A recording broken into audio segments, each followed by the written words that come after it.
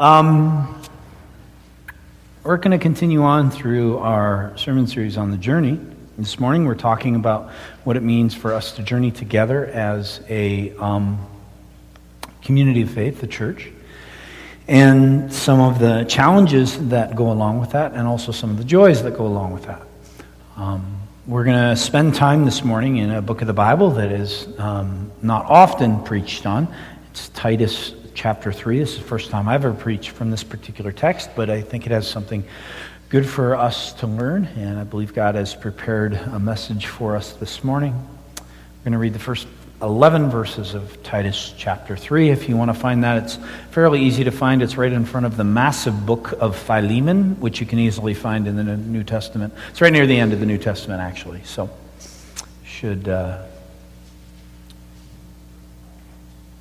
before we spend time in God's Word, let's pray for His blessing and His Spirit's presence. We praise you, O God, for your Spirit's presence. We thank you. We've already seen that as this young man, Nathan, has professed his faith in you and claimed the truth that Jesus Christ is his Lord. That's a gift that you've given to him and to us. We're grateful for that. And we ask that your Spirit might remain, that we might be moved, transformed by your message to challenge us, your message to move us, your message to grow in our hearts and our minds, what it means to be a mature follower of Jesus Christ, and what it means to put others before ourselves. We pray, oh God, that those folks who are here who do not know the message of hope that comes in Jesus, that you might move in their hearts and minds in such a way that if, Lord, it be your will, they come to know you, they come to understand who Jesus is, and that he is the way to relationship with God for all eternity. Father, may I be a faithful proclaimer of your word. May we be faithful listeners of your word. And may truly you move through us, through your Holy Spirit, and because of the power of Jesus, that our hearts and minds and our lives might be changed by you. Pray these things all in Christ. Amen. Titus chapter 3, beginning at verse 1. Remind the people to be subject to rulers and authorities, to be obedient, to be ready to do whatever is good, to slander no one, to be peaceable and considerate, and to show true humility toward all men. At one time, we too were foolish, disobedient, deceived, and enslaved by all kinds of passions and pleasures. We lived in malice and envy, being hated and hating one another. But when the kindness and love of God, our Savior, appeared, he saved us, not because of righteous things we had done, but because of his mercy. He saved us through the washing of rebirth and renewal by the Holy Spirit, whom he poured out on us generously through Jesus Christ, our Savior, so that, having been justified by his grace, we might become heirs, having the hope of eternal life. This is a trustworthy saying. And I want you to stress these things, so that those who have trusted in God may be careful to devote themselves to doing what is good. These things are excellent and profitable for everyone. But avoid foolish controversies and genealogies and arguments and quarrels about the law, because these are unprofitable and useless. Warn a divisive person once and then warn him a second time. After that, have nothing to do with him. You may be sure that such a man is warped and sinful. He is self-condemned. This is the word of the Lord. Thanks be to God. I generally don't like to start my messages with putting us into a negative mindset, but I want to challenge us this morning with thinking a hard thought. I want to ask you to go to that worst day. And by worst day, I mean the day when your sin and your acknowledgement of your sin perhaps was worst. The day of you doing that thing, saying that thing, be a part of that thing which you know the power of that thing for guilt and condemnation in your life.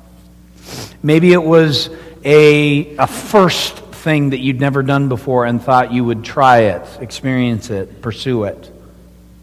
And you'd known before that it was wrong or that it was something that you were not ready for, but for whatever reason, because of your own passions, your own desires, your own hunger, you moved towards it. Or perhaps it was something that you were encouraged to do with another person or by another group, and so you moved towards it. And eventually you looked around at where you were and said, how did I get here? What did I do?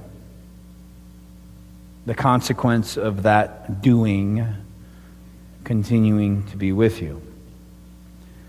I want you to think about your really bad day.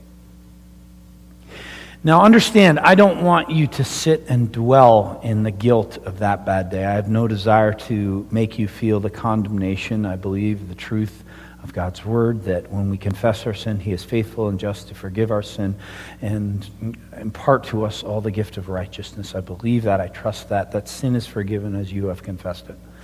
However, I want you to think for a moment about your motivation on that day. What took you to that space, that place, that event, that occurrence?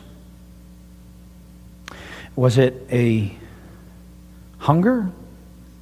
Was it a desire on your part? Was it some sort of compulsion? Was it a simply, lack of foresight? What was what I want to get to is that sin by its very nature is marked by something that we need to think through, I think, together today. Sin by its very nature is marked by selfishness. Selfishness is truly the hallmark of all sin, because sin by its very nature is independence from God, doing what it is that God does not call us to do, acting our own way according to our own agenda, own purpose, own plan. Independence, which independence also by its very nature has selfishness. And I want you to think about on your worst day how you were marked by your selfishness. Now, I hope that your worst day wasn't yesterday or today. I also hope that if you think about your worst day, that you think about your worst day as being something that you've moved from. And what I want to talk about this morning is what moves us from those days of selfish independence from God with such rebellion and brokenness because of it, to what it means to be a mature follower of Jesus Christ. If we're going to do this, let's get a little bit of a picture, a context about this book of Titus. Probably not a book that you've heard much about, nor Titus being a person that you've heard much about. Titus is a dear friend and co-worker of Paul, but he's not just another missionary or another church worker. Titus has a particular role in the church, and Paul uses him in that role. Titus, if for lack of a better term, you could consider to be the heavy. He's the one that Paul calls into those situations that are messy, that are broken, that are a group of people who are not getting along. And the group of people that are not getting along in this particular book are people in Crete. It's an island in the Mediterranean, and there was a small church community growing there, and it wasn't going super duper well, so Paul sends his heavy, his fella, he sends Titus. Now, if you want to imagine for a moment what that church might have looked like, if you want to imagine in this room, you may do that. Titus walks in the room for the first time of this church that is gathered. And if you want to imagine what Titus might see, Titus would walk in the room, and instead of the warmth and the loving community that we experience at the river where we hug and shake hands and all that other sort of stuff, they got little groups. A little group over here. A little group over here doesn't like this little group over here because they believe differently about something, or because she broke up with him when they were in high school. Or then there's this group over here, and they don't really get along with this group and really get along with that group, but they really don't get along with that group over there. Because one likes their beef this way, the other one likes their beef this way. I mean, who knows? There's a whole lot of discussion in the text about things that are marking this community. And it's quarrelsome talk, it's divisions, it's other stuff that seems to be marked by just this, I want things my way, my ideas, my agendas, my plans.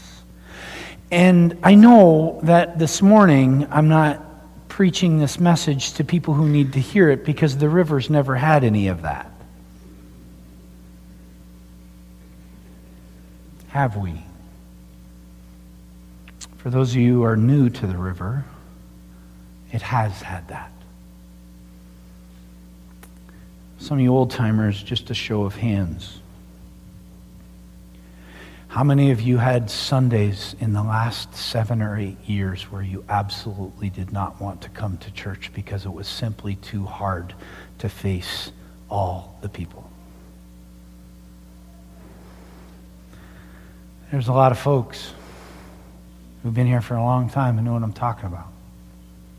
There were hard times because that stuff is a mark not only in this community, it's a mark in some way, shape, or form on just about every community. And when Paul is talking to Titus, he's marking this stuff as a sign of immaturity that mature believers have left behind. These Cretan Christians have some growing up to do. They've got some maturing to do. And Paul, actually, it's interesting the way that he does that. Understand, the way this book is written, and if you read the text again, you'll see it. Paul is writing to Titus individually so that he might then teach these things to the Cretan church in general. And he talks about you, and you being the people that Titus is teaching. And he talks about their behavior, and the behavior is marked by division, and it's marked by selfishness. And then he talks about the group of believers, Paul, that he's with now. And he talks about how we used to be. And now we've grown beyond that, and now here's who we are now. What Paul is saying to Titus, you're part of a group right now that's like this. They're immature, they're selfish, they're quarrelsome, they're fighting, they're not getting along. But I'm part of a group that used to know that too. We used to be like that. But now, because something remarkably different has changed, we're no longer like that. Now we're different.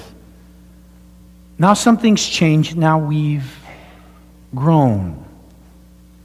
So when Paul is teaching Titus to encourage people in such things, he's teaching from some experience that he knows within his church work. In order for this to really happen in the Cretan church, there has to be a fundamental shift in how they live life within the church community. And that's what Paul's talking about. Now for us, how much growing do we need to do? How much maturity do we have yet to attain? Have you arrived? Have you? Anyone here arrived? Please don't put your hand up. We'll all make fun of you. You're wrong. You haven't. We haven't. None of us have. The most mature believers in this room haven't arrived because we're always in the process of maturing. But where specifically do you need to work on your maturity? Are you still living out the yuck, the blech, the dirt, the filth of verse 3? What about verses 9 and 10?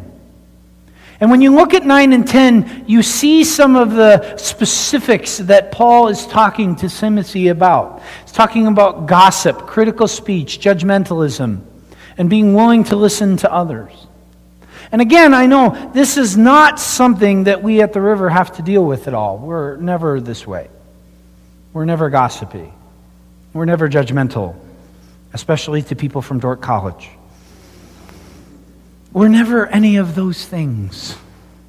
We never gather in our little cliques in the fellowship hall during cookies after the service and sort of isolate ourselves from somebody else.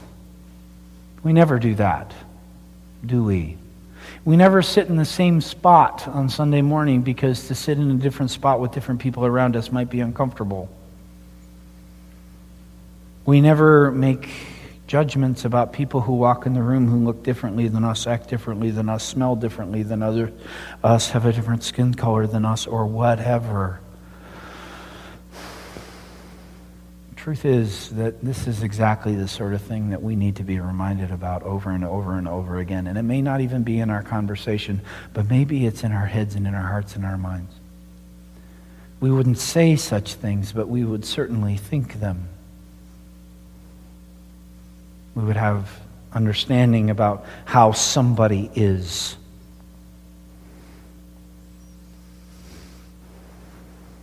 And the truth is, the text tells us that that's immature. Which means that all of us who feel that little twinge of guilt, that little twinge of conviction, have some growing up to do and some maturity to gain. For us to understand that all of this behavior exhibits selfish tendencies is a good place for us to start. There are no gossips. There are no people who are contentious and seek conflict out within the church. There are no people who are judgmental, who do not exhibit some sort of selfish tendency. It can't happen. There is an element of selfishness. When we gossip about somebody, it's because we get a selfish pleasure from knowledge that we can then share with others, or even soiling another person's name. When we are judgmental towards others, we have a selfish desire to make ourselves look and feel better about who we are. When we are seeking, or when we seek conflict or contention within the church, it's because we get selfish pleasure from the nature of fights and what it means to disagree with somebody, or even show another person just how much we don't like them. There's selfishness all over the place, and there's consequence for that. History teaches us that. Our lives teach us that. But I want to take you back to a very serious issue, a very serious disagreement that still marks us today, even if we're not aware of it or not. I'm going to tell you the story of Cerullius, got to get that right, and Humbert. Cerullius is from Istanbul, it's from Constantinople, which is what Istanbul is now. It's in Turkey. Humbert is from Rome, which is in Italy. And I would encourage all of you who are pregnant, expecting a child, name your child Humbert, because that's just an awesome name. I've decided. It's a great name. Humbert and Cerullius are sort of like this on the totem pole. Humbert's a little bit above Cerullius, but not much. They sort of represent two different groups, and those two different groups are disagreeing. And they're disagreeing about important things, don't get me wrong. They're disagreeing about worship, what it means to worship, and who or what sort of things you can have in your worship space. What's appropriate. They're also discussing things about where the Spirit comes from. Does the Spirit come from just the Father or from the Father and the Son? These are important things. It's Trinitarian stuff, and those of you who know how much I love theology, those are important things. We need to talk about them. But we need to talk about them in a certain form and fashion, and Cerullius and Humbert haven't got that memo yet. Because they have a gathering to talk about these things. Cerullius has a much larger group be with him. Humbert has a smaller group, larger group. And right from the get-go, what basically Cerullius is asking for is that he be bumped up a little bit. Not equal to, but bumped up a little bit on the totem pole on his side, that he be recognized as a patriarch of a certain group. And Humbert, of course, says, no, you're not getting bumped up at all, and in fact, by doing so, knocks him down a notch. Cerullius isn't happy about that, and he handles it well. He handles it by excommunicating Humbert from the church and kicking him out. And Humbert handles that very well because he's upset, but he's going to respond in a very mature fashion. So he says, "Neener, neener, neener, kick me out, will you? I'm kicking you out," and excommunicates him from the church. And it goes on. There's some work towards reconciliation, not with Cyrilius and Humbert, because they're too ticked at each other, but with others. But it doesn't work. And we still see it today because this is actually the great schism of 1055, where on the one branch, Cyrilius needs the Orthodox Church, Eastern Orthodox Church, in the direction of iconoclasm, and where they do not confess the same confession that we have, that the Spirit proceeds from the Father and the Son.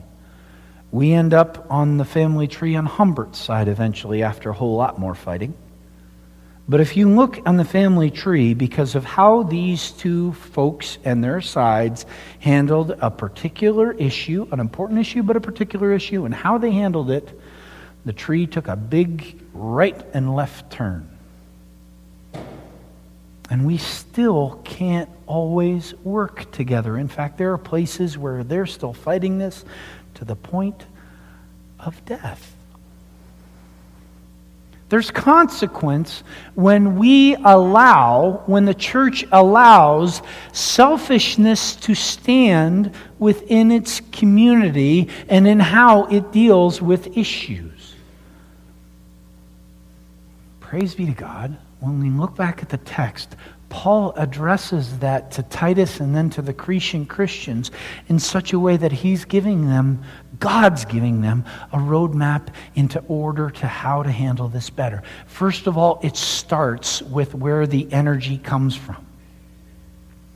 Paul is instructing the believers through Titus on how the Spirit is the one who initiates this maturity, a movement from selfishness, gossip, all those other things, into selflessness and servanthood. And God is the one who initiates that.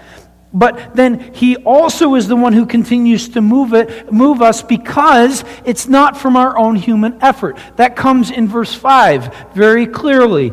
He saved us, not because of righteous things we had done, but because of His mercy.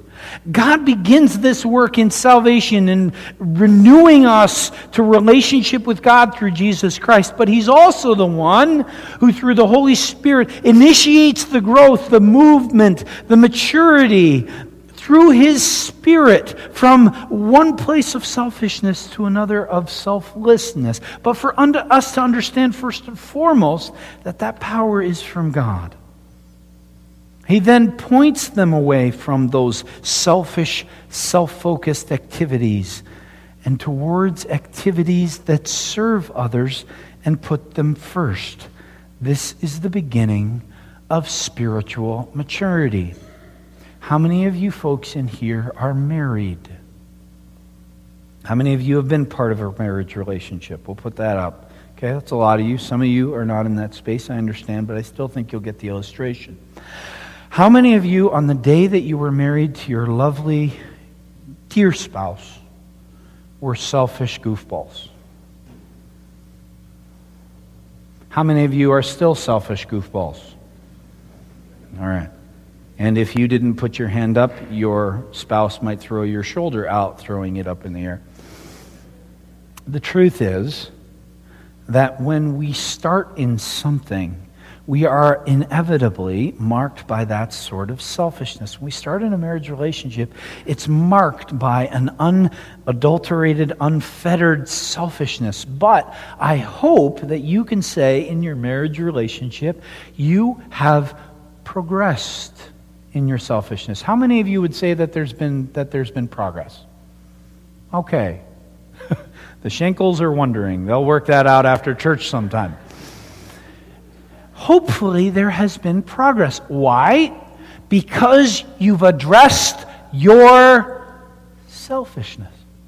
And you've realized that to be married well means to serve another. Give yourself up, your plan, your agenda up for another. Likewise in the Christian walk. You want to grow? Serve. Give yourself up. Stop your agenda. Stop your plans, your purposes, your focuses, and allow yourself to be submitted to God's plan, God's purposes, God's focus. You want to grow, you're stuck, then learn what it means for you to move out of the selfishness that you are stuck in. That's what the text is calling the believers to. And why is it calling the believers to? Well, let's think of a good example of that. It's Jesus Christ. Jesus Christ is the one who modeled this for them. And because Christ modeled this for them, and Christ cares so much about serving others, he even reminds the believers in Crete to protect themselves from the folks who will take the church away from that sort of attitude. Look at what verse 9 and 10 and 11 say. But avoid foolish controversies and genealogies and arguments and quarrels about the law, because these are unprofitable and useless. Warn a divisive person once, and a divisive person is a selfish person. And then warn him a second time. After that, have nothing to do with him. You may be sure that such a man is warped and sinful. He is self-condemned. This selfishness for one's agenda to be foremost on the mind of a community, this divisiveness that is a problem in the church, Paul is saying to Titus, it's a cancer and it will consume the church if you let it. And that's scary, because then that calls us to a certain type of obedience. It calls us to learn better how to dialogue together and work through issues and work through challenges, but it also calls us to deal with people who seek to be divisive in a certain form and fashion. And people of the river, I'm here to tell you today that if you seek a division in some way, shape, or form, through criticism, critical spirit, seeking to have the church go the way that you think it should go, and maybe not the larger church community or the leadership of this church in submission to God's obedience thinks it should go, then you and I will meet. And it will probably be a little bit of a tough meeting. But it will be a meeting, I believe, and I hope, I pray that it's done in love. Because division is such a cancer that as best as the leadership of this church is able, we will seek to root out or at least address that cancer in a godly, grace-filled, loving fashion. And if it means that maybe the leadership of the church needs to change, okay, that can happen. If it means that God calls me to step away from leadership, then I'm willing to submit to God's will. If it means that you need to step away from this church because we can't figure out how to navigate this division, then we'll do that. But we're not just going to let it go. We're not just going to say, oh, that's okay, that's not an issue. Scripture says it is. And if Scripture says it is an issue, then we need to make it an issue. For us to constantly remember ourselves that Christ's work on our behalf was by its very nature the work of the servant. And then to emulate that work moves us deeper into growth. And I know, folks, that calling is for all of us, including myself, me as a leader in this church, the pastor in this church. If God calls me to submit, to serve others by letting go of my agendas, then I need to do that. Someone reminded me on staff this week, it was a great reminder. As I was speaking with them, they said to me, you know, Scott, you want to be a great leader, sometimes the best thing you can do is walk into my office and say to me, how is it that I can help make the things that you feel God is calling you to make a part of your ministry happen? How can I serve you, in essence? He said to me, because if you say that to me, then I'm more prone to go and say that to someone else. And for us to be reminded, especially even as we think about our kids, what it means to model that servanthood as God empowers us in obedience to Christ to be servants of others in our families, in our homes, in our neighborhoods, is such good work for us to consider. And we consider it because Christ did it for us. The Spirit calls us to get outside of our own agendas, our own desires, our own plans and pursuits, and to contribute to the community's work of mutual service, love, forgiveness, and even discipline. Sometimes it means that someone gets called on the carpet in a loving fashion, but in a clear and challenging fashion, in a way that hopefully brings restoration in a renewed relationship. But all of this is done because a group of people, a community gets together and says, instead of, we have to make my plan happen, we have to make your plan happen, we have to make our plan happen together, we have to make God's plan happen together. When we are willing to submit to one another in love, and when we are also willing to guard the community from things that won't allow us to do it.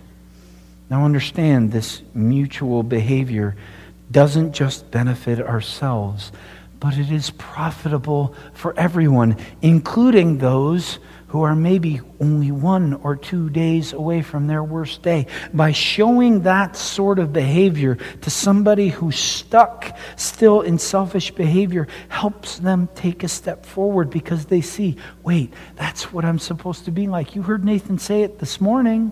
He looked at his parents. He looked at his youth leaders. He looked at different people in his life and said, what does it mean to be a follower of Jesus? And he followed them towards it. Likewise, people in this place, as the community shows them what it means to love and serve others. On Thursday at noon, I'm part of a group, I lead a group, a brown bag discussion group here at the River House. We're going through the book of Romans. And this past week we had a discussion on a portion of the book of Romans where basically the topic that we got onto is how do we love others while they are still in their sin? And it was an interesting discussion, but what came very quickly to the forefront of that discussion was just how hard this is to do. And since we want to be a growing, maturing community of faith, I think it's important for us to consider not just working towards this thing, but just how hard that work is, but then what the result of it is. Here's what I mean. Is it the calling of the river to love people who are still committing adultery? Yes? Okay. So people who are still committing adultery, it is appropriate for us to continue to love them. Is it appropriate, is it necessary, is it godly for the river to continue to love somebody who is a blazing alcoholic? Yes. Is it appropriate for the river community to continue to love somebody who is still addicted to meth, cocaine, whatever the drug of choice is? Is it okay, is it appropriate for the church to love somebody who is choosing to have an abortion? Is it? If you believe it, then say it. Don't give me namby-pamby, give me real deal. Is it? Yes, okay. Is it necessary and appropriate for the church to love somebody who continues to live in an ungodly sexual relationship? Yes, it is. Is it appropriate for the church to tell not only those people, but every other person who is committing gossip or greed or malice or living in anger, is it okay for the church to tell them what they're doing is sin? You sure? What does the Bible say? The Bible says, teach and admonish one another in brotherly and sisterly love so that you may discover and learn what God's perfect will is. For us to do that work, we are teaching each other what it means to grow and mature as faith. Okay, good. We know we're supposed to love, and we also know that we're supposed to teach somebody about their sin. How are you doing on that speaking truth in love to the sinner or the alcoholic or the person caught in greed or gossip? How easy is that? It's killer hard. You want to know what some of the most hard, most difficult work within the Christian life is? It is to live out that servant attitude even to people who are still stuck in their sin. Because ultimately we see what this text says, that there is a time and a place to take somebody who is stuck in their sin and say, I'm sorry, but you can't be here anymore. It's so hard. But here's the other side of it. I would like you to think about your worst day again, and about what God did in the space of your worst day through people of God who loved Him and loved you. And I can think of in my worst day a couple people who came alongside me and made sure that they knew just how much they loved me and how much God loved me, but they also wanted to know just how much what I was doing was not obedience to God. And I can tell you that I stand here today only because of what God did through those people. When you and I are willing to take on the hard work of living in community, serving one another, being willing even to take on the hardest cases as a servant, to do so in love, to speak the truth and admonish and have good discussions about what it is that God is calling us to do, but at the same time guarding the community from divisiveness and all that other stuff, when that happens, you see lives being redeemed. I stand here because someone did that work and they did it in faithfulness and obedience to God. And I know that there's so many other stories like that out in this space right now because God used other people to show you the love of Jesus Christ. Even when you were selfish, they were selfless. They showed you Jesus. And your heart was impacted in such a way that you can now stand a little bit further along the spectrum, knowing that that's your worst day and you never want to go back. And if God wills it, you will ask His Spirit to come and continue to grow you so you never go back again. Brothers and sisters, for us to consider where our selfishness needs to be transformed to selflessness by the Spirit, and how it is that we as a community can serve God together, mutually encourage and love each other together, and admonish and challenge each together. That's kingdom of God work. And my prayer is that in the weeks and in the days ahead, that's work that we continue to grow into and learn more about together. Would you pray with me? Thank you, O God, for your word as it challenges us to love each other, serve each other, to step out of our own agendas, to be mutual encouragers, to be people who love the sinner but despise as you do the sin, that we are willing to call out those things that are wrong but do so without judgment, without seeking to condemn, without seeking, Lord, to do work that is only yours and yours alone. Vengeance is yours, and Lord, may we not be people of vengeance, but may we be a community of grace and truth.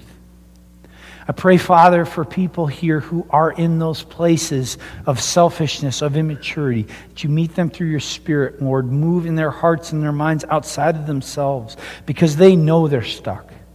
They know that, Lord, in and of their own faculties, there's nothing changing. But, Lord, with you, all things are possible. I pray for those folks, Lord, in such a way that you'll poke them, you'll prod them, you'll kick them if you need to, in love, that their hearts might be changed and their lives transformed. And finally, Father, I pray for those who do not know you are seeking to discover more about who Jesus is, that they might learn not only through your word, but also through this sacrament that we share together, the truth of just how much we need Jesus to have a relationship with God forever. Father, that's work you and you alone can do. We pray these things all in Jesus' name. Amen. We all have access to your presence. We all have access to your glory. We all have access to your love. And we praise you for that, oh God, and we ask you to continue to unite us together. May we be one as you and the Father are one, Lord Jesus. And in all of that, may you glorify yourself. May you use us to proclaim the name of Jesus. And may the world be able to see the church at work and say, ooh, maybe that's something I need to learn a whole lot more about. We pray all these things in Jesus' name.